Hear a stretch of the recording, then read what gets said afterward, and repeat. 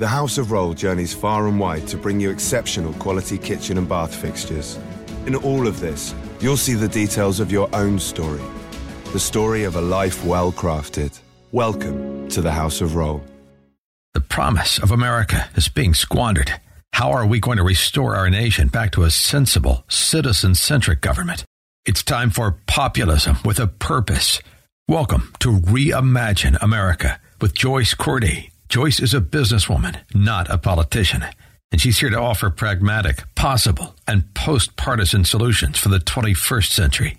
Now, your host for Reimagine America, Joyce Cordy. Welcome to the Reimagine America Radio Hour.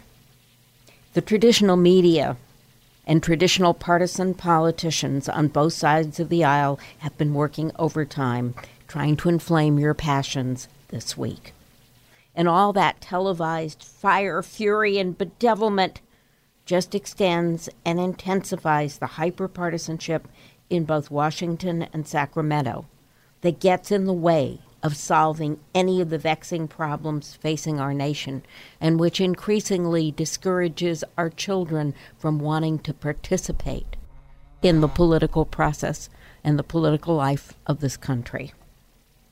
My purpose is different.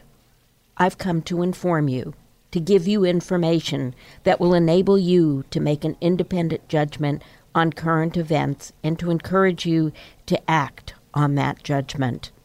Before we begin talking about the numbers this week, as we usually do, we need to take a moment and remember an American hero. John McCain passed away at 5:38 Pacific time when I got the first bulletin, and that was probably an hour after his actual passing. So I'd already written the script for today's show. So for a couple of minutes now, we're just going to talk about a man I had the great honor to meet on several occasions. My longtime significant other served on the Forrestal with him, and there are lots of funny stories about what happens on aircraft carriers, and it should stay in that aircraft carrier in the sky. But John McCain was the last of a breed. Yes, he was a maverick.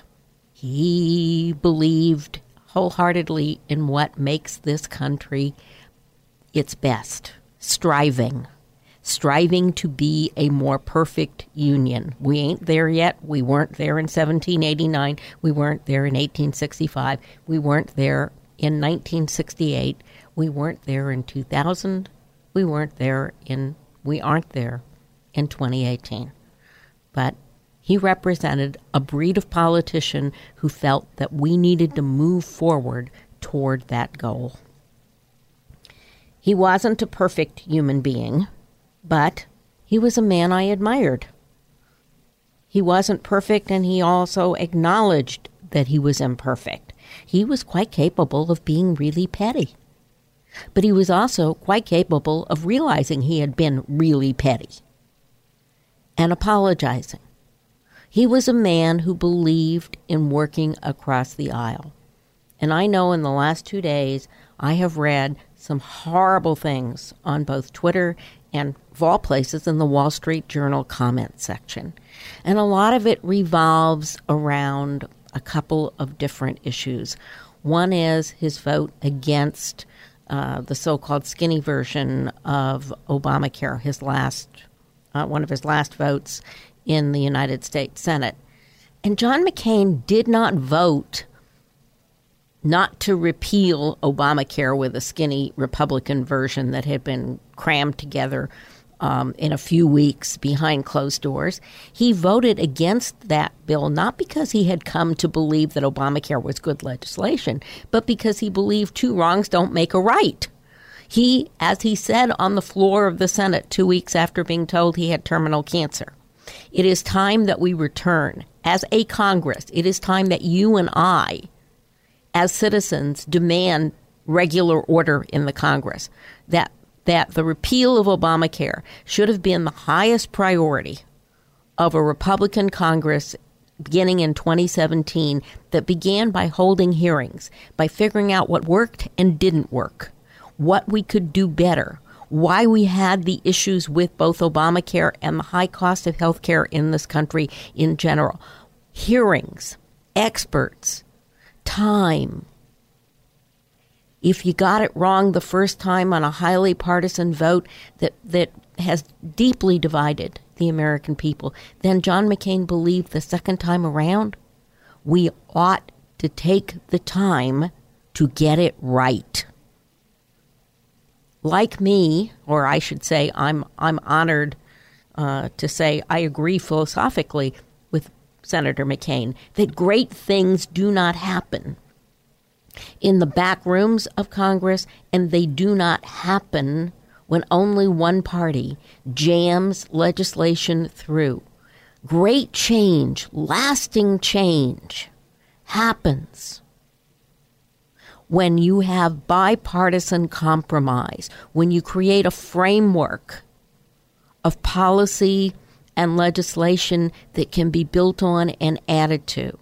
Look at Social Security, for example, passed on a bipartisan basis in 1935, is now a bedrock. It does need reform, yes, but it's a bedrock of American life and American politics.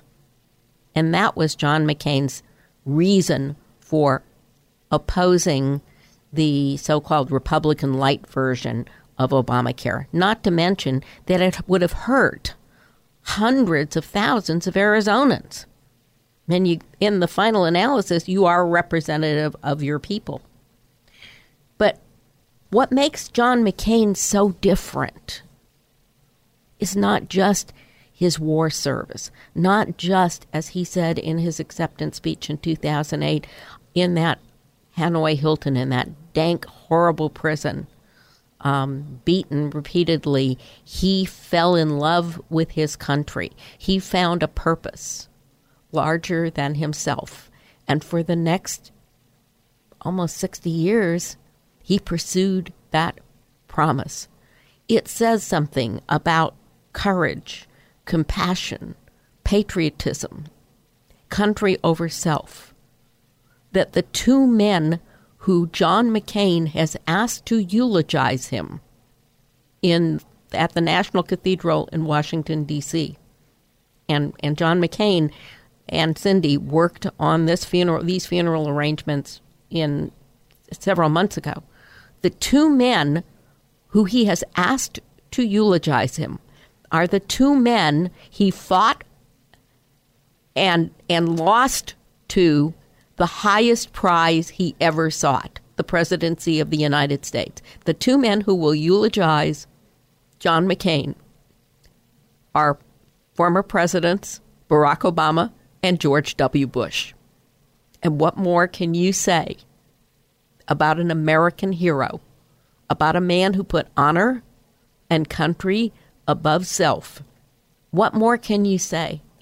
I don't know. I was incredibly privileged in 2008 because I was running for Congress myself and because I worked as in the McCain campaign as a surrogate, mainly on tax policy, actually. But I was, and because I had friends who invited me to a couple of very special private events. So I had the opportunity to sit in a room with him with about 15 people several times and to be absolutely struck by how, not just how smart, how funny he was, but how humble, how he kind of walked in with no handlers, no retween. And while he was chatting with his host, reached behind himself, grabbed a paper cup, poured his own coffee, and then looked for the Splenda, all while not missing a beat. So I will miss John McCain. I will miss a man with the courage to stand for his convictions, to put country first, to work across the aisle, to be the kind of politician, a leader that we desperately need in these troubled times. And we'll be back in just a moment to talk about This Week by the Numbers. For more information on today's topic, visit reimagineamerica.org. reimagineamerica.org. Now, back to Reimagine America on 860 AM. The Answer. And we're back with the Reimagine America radio hour. And just before we do turn to what happened by the numbers this week, and there certainly was a lot, let's take just a moment more on the McCain subject, because it illuminates a larger issue. I was truly shocked by some of the venom, the toxic venom that people expressed, almost irrational. It wasn't that, a specific issue. It was just this explosion of green whatever on Twitter, of all places, in the Wall Street Journal. If there was a guy who believed in small government, limited government, minimal regulation, and the free enterprise system, it was John McCain. So I was truly horrified to read some of the comments. So I'm going to remind you all, and I'm reminded of this by the fact I was at a concert last night, and there were some people sitting behind us who were really out of control, shall we say, a little too much wine, and were really rude. And people around me were commenting about how selfish people have become in this country, where they say, well, I bought my ticket so I can do anything I want, regardless of the fact that the rest of us had also bought our tickets and wanted to enjoy the performer. And that is, ladies and gentlemen, it's something you tell your children every day. At this moment, as the McCain family, his 7 natural and adopted children, and his wife Cindy and his former wife Carol, mourn his passing, I'm reminded of the old adage that says, if you don't have anything nice to say, don't say anything at all. And on that note, in the numbers this week, or should I say, before we turn to the numbers this week, you can tell we're a little off script today. And some of you out there may have feelings about Senator McCain's passing as well that you'd like to share. So you're welcome to give us a buzz and share your thoughts on the senator's passing as we move forward with the program this morning. And now to the numbers. It wasn't a good week for the president's friends. 8 guilty verdicts, which, but for one juror, could have been 18 guilty verdicts. I don't know if that was a little bit of piling on, but 8 is enough. And 8 guilty pleas and that doesn't count what the state of New York's inquiry into the same tax evasion and irregularities in elections will add. There were 2 immunity deals, and that's important. And thousands of pages of evidence were submitted to a judge in Washington, D.C. for the second Manafort trial. I had a thought as I was listening to the 16 guilties principally of tax evasion and bank fraud. So I looked up the number. Do you understand that only 10% of FBI resources are devoted to white-collar crime? 10%. We're going to talk about that. I think there's room for improvement that would improve the Treasury of the United States.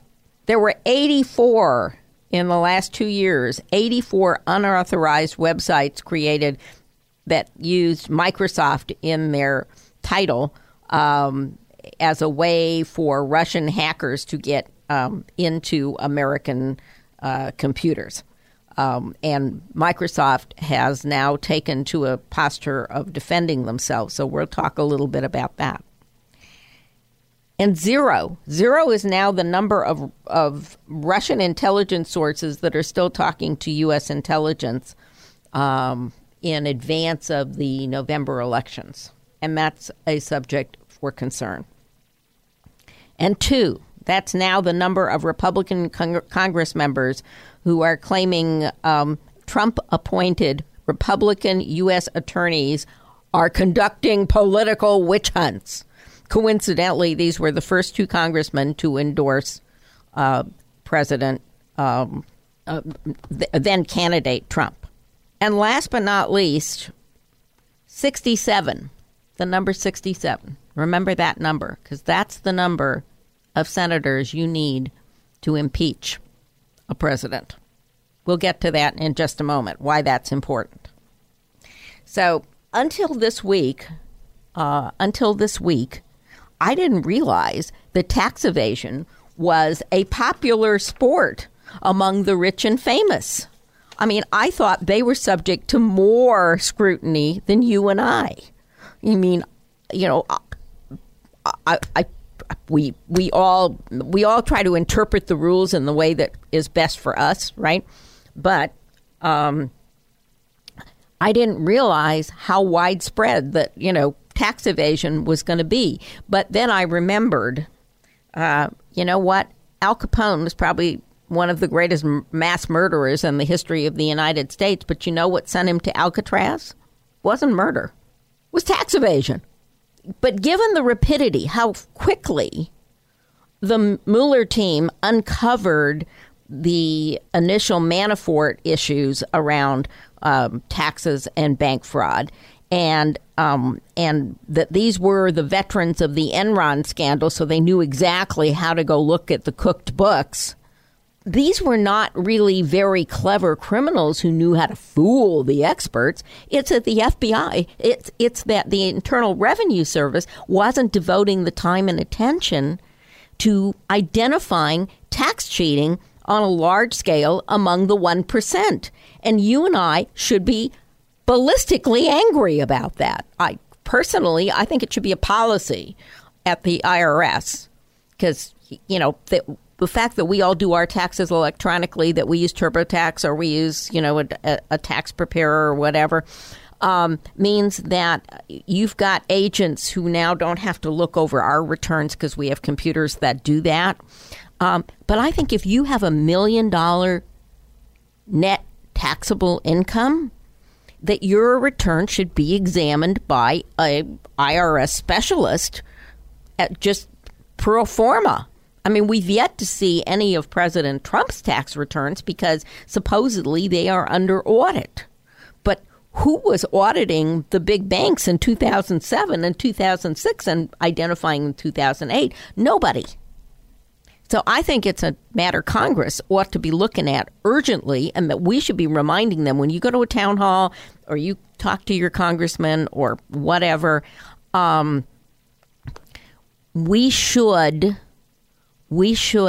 be demanding an inquiry into why the IRS is not more putting human eyes on tax returns of really wealthy people. I think that's really important. And the fact that these guys did it year after year, that both Cohn and Manafort and Gates as well, that these guys are all serial offenders who got away with it, who, if it were not for the Mueller investigation, would probably have gotten away with it. It's an issue which Congress should address immediately upon their return to the Capitol after Labor Day, and find out why the IRS is not more thorough in auditing and following up on multiple year tax returns for multiple millions of dollars. The Treasury needs the money. And fairness, you know, you and I pay our taxes honestly. We should expect other people to do the same thing. And just in the last minute before we go to break, let's talk about 2 grants of immunity. People get grants of immunity not because they're good guys. It's an admission that you did something bad. Okay, but because they think the prosecutor thinks that your cooperation has more value.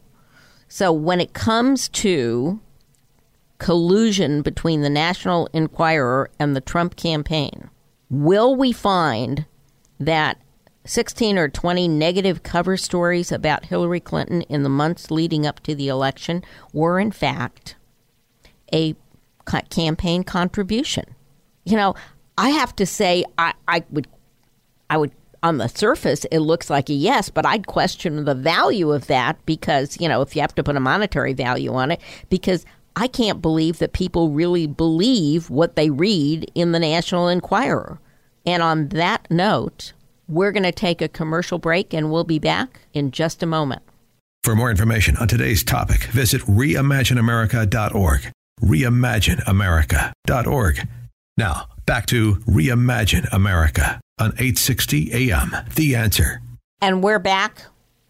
And if you're just joining us, we did spend a moment talking about John McCain, and we've been talking about guilty verdicts for tax evasion, the crime of the year. And I guess Antonio is with us this morning. Good morning. Good morning. Yes, I was looking at this issue about Manafort conviction, and it happens that Manafort was doing these deals with the previous Ukrainian government, which was more than 2 years ago, and that was during the Obama administration. But there was no indictment of Manafort during those years. And if Clinton had won the election, Manafort would still be doing the same deals that he was doing before, tax evasion, et cetera, et cetera, et cetera. So what we see here is that the Clintons and Obama has staffed the judicial system with their judges who are bringing all kinds of cases, legitimate and not legitimate, to undermine the Trump administration. That's very evident in all levels, in all categories. You look at immigration or whatever, and not to mention the bunch of Republicans who also are undermining Trump's administration. One of them died yesterday. It was the main Trump enemy. So that's what we have. And that's why all this brouhaha about the indictments here and there and the others. And but what happened with Mueller collusion with the Russians? That's not even in any of these cases. Nothing. Well, nobody is going to disagree with you that tax evasion should have been caught earlier. I think I made that pretty clear in the last segment. I think that's an issue that the House Oversight Committee ought to be looking at, calling in the FBI commissioner, the IRS commissioner, and discussing with the IRS why it is that they do not do 100% physical audit on any tax return with an adjusted gross income over $1 million. Okay, so I think Mueller actually, in the long run, may have done the country a service if the Republican-controlled committee can get out of its own way and work with the IRS to strengthen the audit controls that would have caught Manafort and Cohn years ago. All right, that's all well and fine. I mean, again, the prosecutors who are working on the Mueller investigation are the same people who saved California's bacon in the Enron scandal years ago, and it was taxes. And as I said, what they got Al Capone for finally was tax evasion. It's a crime that it's the crime that nobody gets away with. Okay, I'm not going to defend the actions or the failure of the huge administration. I mean, you listen often enough, you know how I feel about the size of the bureaucracy in Washington, D.C. and around the country. And you've got this huge bureaucracy. And when it comes down to brass tacks, the big guys, the guys who are really committing major tax whatever, you and I worry about, I'm like, did I give myself a $100 present? And how I calculated something that the big guys get away with a lot that the rest of us don't.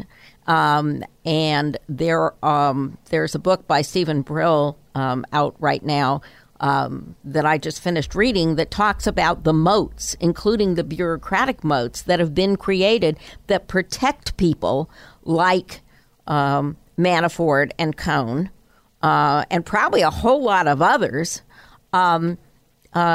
behind a cloak of too big to fail. But John McCain was not Donald Trump's enemy. Donald Trump, number one, Donald Trump started the argument, but John McCain believed in a different kind of America. John McCain believed in an America that led on the world stage. John McCain believed in having the fight, if the fight was worth having, in an honorable way and moving on. Okay? President Trump doesn't do that, and that's not good for us as a nation. We work together well. We make progress when we work together well. And working together does not always mean agreeing. I think Andy Grove put it well. There are three choices. You can agree and commit, you can disagree and commit, or you can leave. And those are the three choices that I think you're faced with when you're trying to create legislation. And the best legislation, the best law, the best government in this country historically has been government by both parties, has been bipartisan compromise on the major issues of the day. And I would be the first person to applaud the president for taking those steps. But in the meantime, I think that Mueller, regardless of the Russian issues, which we've yet to see wrapped up, did the country a favor by exposing the extent to which the IRS fails to do its basic job in making sure we all pay our taxes on time and accurately. And Antonio, thanks for the call, and we're going to run along because I've got a couple words to say about Jeff Sessions before we go to commercial, and we got about a minute and a half. So thank you for your time. So let's talk about Jeff Sessions, who took a heck of a beating from the president this week. And so let me say real quickly, because we're running out of time, Jeffrey Beauregard Sessions is the absolute last person that I would ever want to applaud the nomination of as the Attorney General of the United States. Okay, his legal mindset belongs in the first half of the 20th century. But the president's not being fair to Attorney General Sessions. The Attorney General is the nation's, the country's top law enforcement officer, not the president's. He's not the MAGA attorney. He's the national attorney. And to the issue of is he fair to both sides, as Antonio was just alluding to, Jeff Sessions has done the following things. He opened an investigation of how the Hillary email investigation was handled.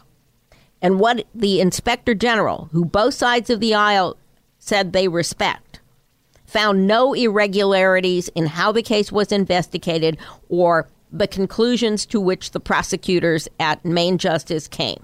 That means President Trump, sometimes there's no there, even when you want there to be something there. Okay? Can't make it up out of whole cloth. And that's the nature of how a country that lives under law functions. And Attorney General Sessions did fire Andrew McCabe, and he referred his case for possible prosecution by the Department of Justice. And we await the department's investigation. Sessions put enough pressure on the FBI to ensure that Peter Strzok didn't get a suspension. He got fired. And the FBI does have an active investigation into the Clinton Foundation underway. It doesn't get a lot of publicity. That's exactly the way the FBI likes to work, because it's being run out of the Little Rock, Arkansas office. So they're looking under the rocks, and you and I need to be a little patient. And Robert Mueller's team found enough evidence against Tony Podesta, the brother of Hillary's campaign manager, John, to forward his case to the Southern District of New York for potential prosecution. It's not so one-sided. The Podesta brothers' K Street lobbying business is out of business. The Podesta was a partner of Manafort's in Ukraine, and he's probably going to follow Manafort down to that lovely, luxurious federal penitentiary in Pennsylvania. Bernie Madoff's soon going to have a lot of company. They should have a great bridge game going early next year. And we'll be back in just a moment with a little more. For more information on today's topic, visit reimagineamerica.org. reimagineamerica.org. Now, back to Reimagine America on 860 AM. The Answer. And we're back. And again, if you're just tuning in and you want to know about, we spoke briefly about the McCain, about John McCain's death. We spoke briefly about the tax evasion guilty pleas this week, and we talked briefly about what Jeff Sessions actually is doing to investigate wrongdoing at both the FBI and the Clinton Foundation. And we have Vince has something he wants to add.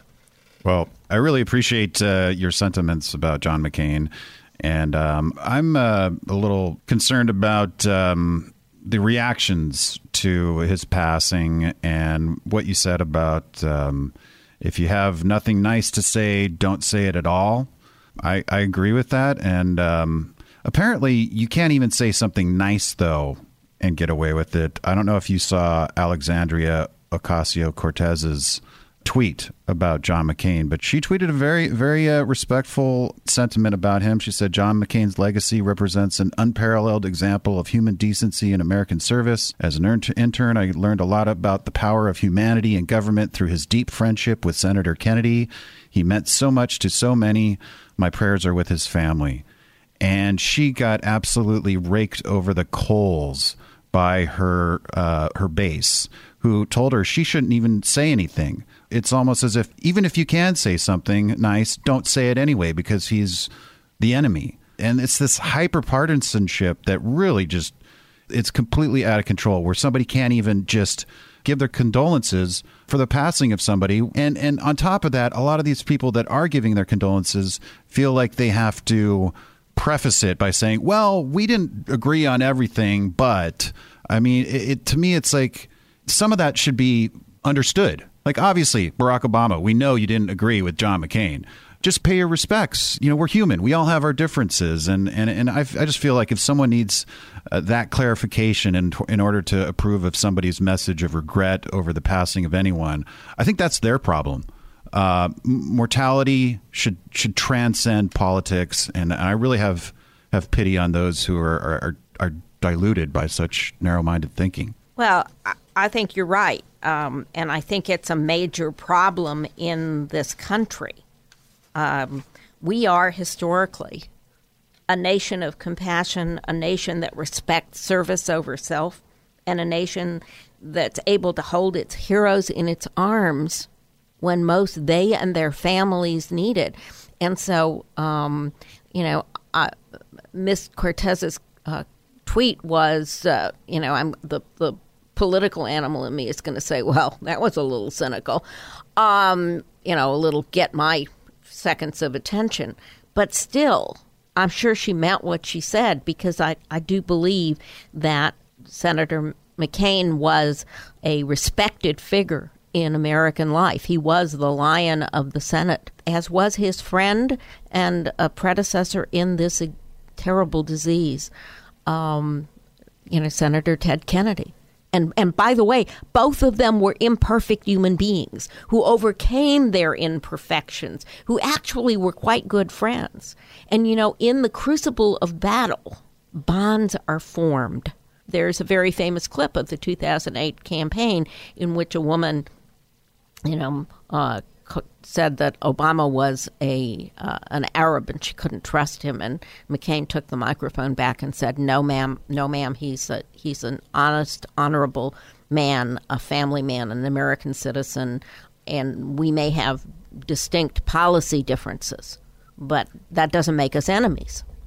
I don't think anybody in American life, I don't think our children benefit from all of this hostility toward one another. The lost capacity to appreciate someone's different opinion from your own without impugning the motives or the integrity or the humanity of that person.